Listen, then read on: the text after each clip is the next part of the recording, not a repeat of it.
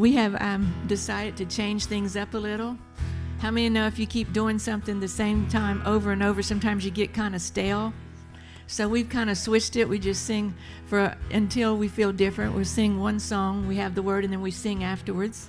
We're taking baby steps of faith because we believe that God wants to do something different in the church. And we don't want to be so stuck in what we know God's doing the next moment that we're not understand to even feel that nudging of the Holy Spirit to do something different. So we're doing something a little different this morning, and we did it last week, so we don't want that to get stale either. Well, God is a powerful God. He's a supernatural God. And I know that because I wouldn't be able to stand up in front of you if he wasn't. I wasn't the little girl that said, pick me to be the princess on the stage. I was the one that hid behind somebody else. Don't let them see me. Don't let them see me. But the Lord, he has plans of showing his power. And he's supernatural, and he is a powerful God. He can take the most timid person and put them in front of people. And I just want to honor my husband and thank him for sharing the pulpit with me this morning. I'm going to have a brief word, and then he's going to have a brief word. And God is amazing. We had an amazing journey when he put us together. He gave my pastor a dream about his pastor. I was living in Welch, and he was living in Jennings. Yeah, I've been living in Jennings a lot lately. He was living in Sulphur, and I never went to Sulphur. But after my pastor had a dream about his pastor, we went to visit their church, and there was Tim, who had gotten a supernatural word from God that his wife was going to come through the door. So it was a very tiny church, and anybody that came in, he ran up to see if she had a wedding ring or not. I like to embarrass my husband, not really, but...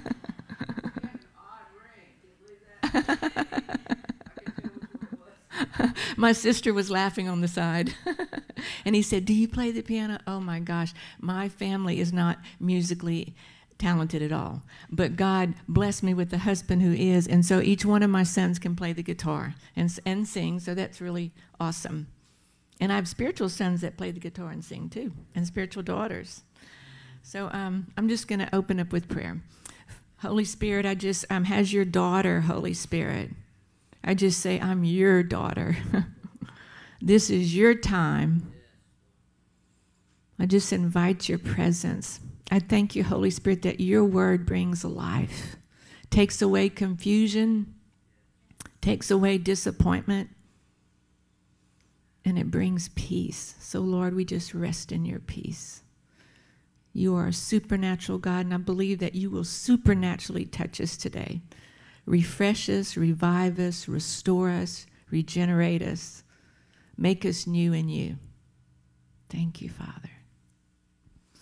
Well, last week we talked about living in trying times globally and nationally.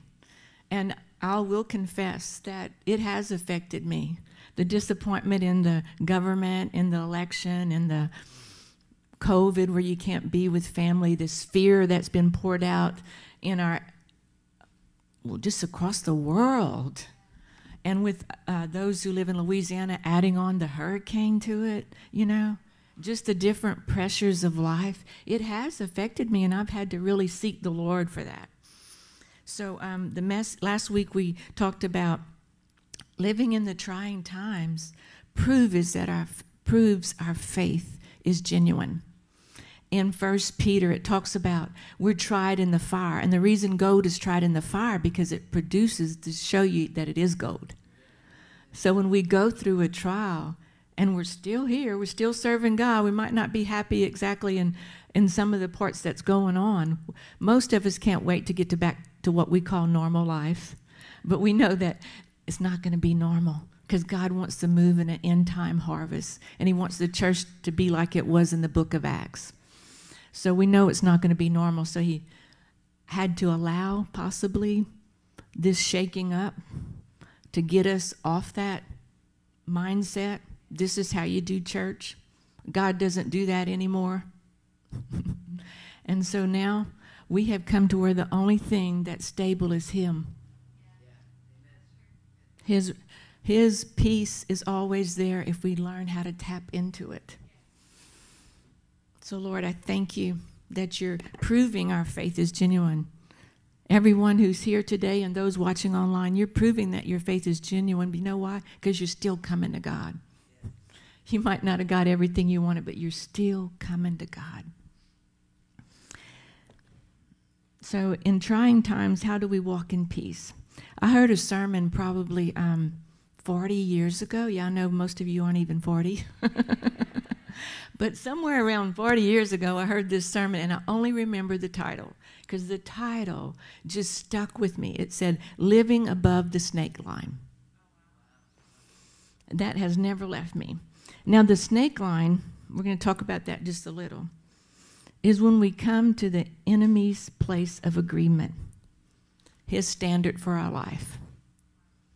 His line is about right here. You can go this far and no more. Why? Well, because you're timid. Well, because you don't have any gifts. Well, because your past was terrible. Because you're a woman. Because you're not the right gender. I don't know. But God's line for us is way above. Way above. So living above the snake line is our goal. And living where the snake line is walking in agreement with what he says. The enemy.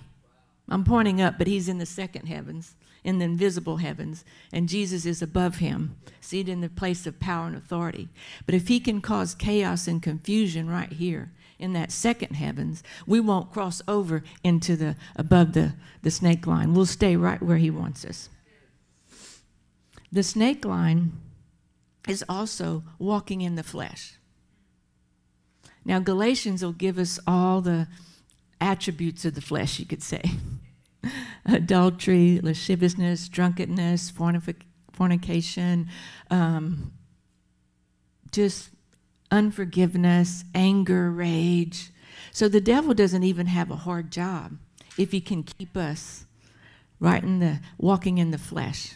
All he has to do is find our weakness and exploit it.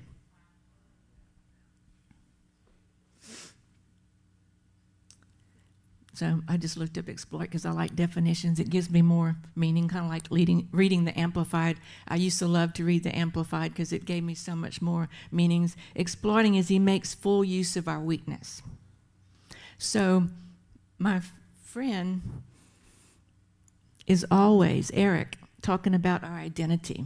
So basically what he's doing is keeping our identity behind the snake line.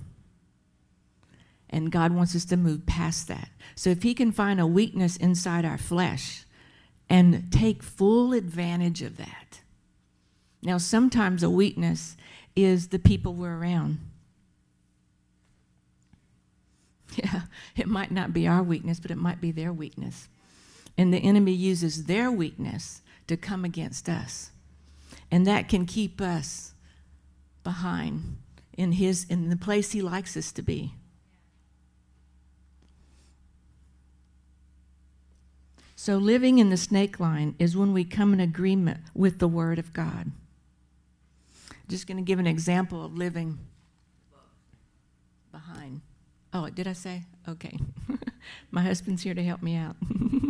Living above the snake line is when we come in agreement with the Word of God. An example of not living above the snake line is, let's say that we have a good reason to be offended, that we were mistreated. Yeah. And we won't let that person off the hook so easy. Yeah, they don't deserve to get off that easy. Look what they did to me. We think, that, oh, I've forgiven them, but we hold a grudge. Holding a grudge is not forgiveness. So we think in our mind, I'm punishing them. But really, unforgiveness keeps a hook in us. And it keeps us living below instead of above. That's a hard one, but every single one of us will have to overcome that. Because the enemy will see to it that he puts somebody in your path that knows your weakness, whether it be insecurity, rejection, abandonment, and he's going to make sure those buttons are pushed. So we have to find out what the scriptures say. And last week, what the Lord kept highlighting to me was, we are the focus of his love. We are the focus of his love. We are the focus of his love. If we can wake up every morning and say, we are the focus of God's love. I am the focus of God's love. I am God's child. This is his body. This is his mind. This is his mouth. I come in agreement with what the Word of God says. So what we need to do is trust God enough to go ahead and forgive that person. You know, and actually when we forgive that person, we release God to deal with that person. So we're going to decree the word over our life and to live above the snake line, and we're also going to walk in faith and trust. We think we're trusting God sometimes when we're really not, you know, because I don't want this person to get away with what they did. Or I don't trust them that they might do it again. So forgiveness does not mean you stay in that situation.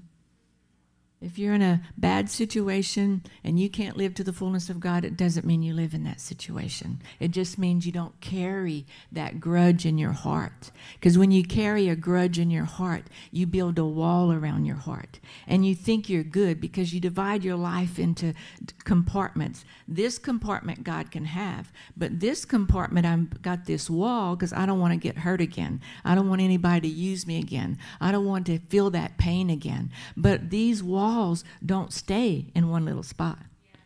These walls grow and move. So another way of living above the snake line is to know your season. What is my assignment for this season? Don't try to move in more than you have grace for.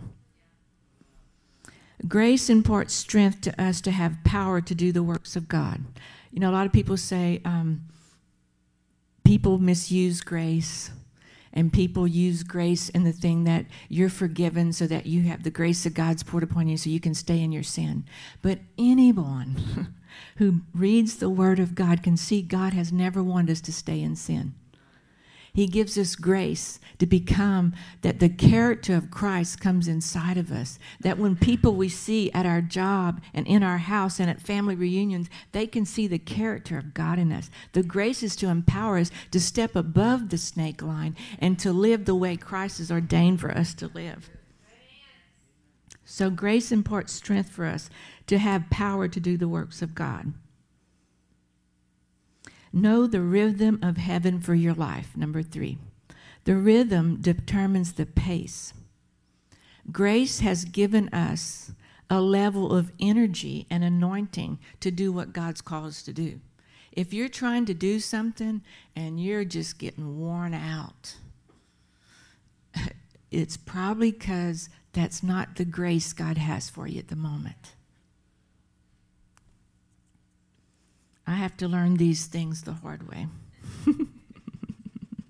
The level of energy can help determine your level of grace. Because when God's called you to do something, you have the energy for it. And it doesn't weigh you down. Grace is power that comes from God to help us do what we can't do on our own. The grace of God is upon me right now to stand before you. That's God's grace. It's important to notice that we always need to be moving toward the goal. When we stop, we're in stale water.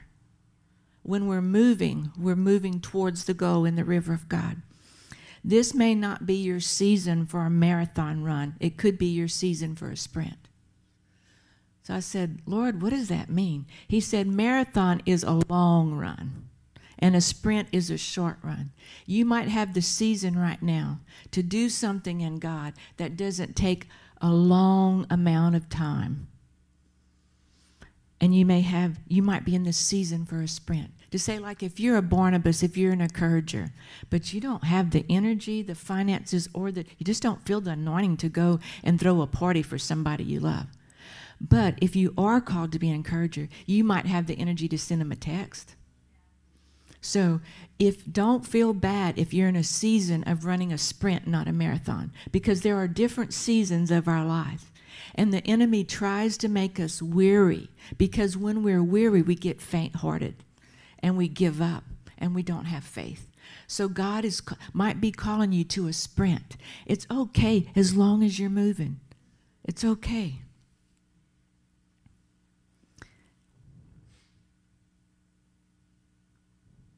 The point is to keep moving in the river of God. Keep the flow of God open. It doesn't matter the size of the steps as long as you keep moving in the race. Remember that. Your steps might be baby today. It's okay. You're moving. You're still moving toward the mark. And your steps might be like this. But I can probably guarantee you they won't always be like that. Because why? We're always in a trying of our faith. Because trying our faith, you know, when God pulls us out of a dark season, our faith grows. And we know, even if we come in another dark season, we can remind ourselves, this is not where I want to be. I'm not staying here, but God brought me out of that other one, and he's going to bring me out of this one. So the goal is keep moving, even if it's a baby step. Because when you keep moving, you're walking in the flow of the river. As long as you're in the flow of the river of God, you can hear the voice of God. You might not hear him for a 2-hour message, but you can hear him for a word that'll sustain you. One word from God can sustain you for as long as it needs to be. So the enemy's trying to weary us. Don't let him. Don't let him. So the main point I hope you get from this message is to keep moving, to allow the grace of God to work in your life. Allow God to bring you where he wants you. Don't feel like we have to do 5 hours on our knees and 4 hours of the Bible. I mean, God will tell you what season you're in. And the important thing is to know your season, know the pace God has given you the energy for, and to keep flowing, that you keep that open contact with the Lord. Don't let him weary you. So my scripture is Philippians 3:14. I'm reading from the New Living. I press on to reach the end of the race, and I receive the heavenly prize for which God through Christ Jesus is calling us. So the important thing is for us to keep pressing. Keep pressing on. God might not have called you to go to Africa. He might have called you to your neighborhood or your job. So don't look at somebody else and compare and saying, I'm not doing enough. You're doing enough if you're doing what God has given you the grace for. If he's given you the anointing to witness to your children at this time in your life, or to witness to your neighborhood, walk in that peace, walk in that grace. Later on, he might move you to a bigger one, and maybe not. But it doesn't matter as long as you're faithful. You're faithful to do what he's done, what he's called you to do. Because I tell you one thing, anything I do in myself doesn't produce fruit.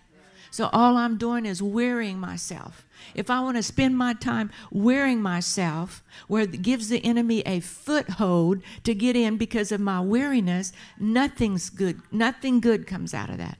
Nothing good comes out of it. So I just want to encourage you to keep moving toward the goal. Know the season you're in. Know your assignment. Know the rhythm, the pace God has for you. And the point is, keep moving. I'm going to keep moving. I'm moving towards the goal. So, Lord, I thank you for this word. I thank you that it's a timely word. I thank you, Father, that there'll be fruit from this word, that, Lord, even as we continue with our week, the rest of the week, that you'll bring the word back to our remembrance. Holy Spirit, I ask you to water this seed of your word, that it might bring forth in us what you want it to bring, in Jesus' name.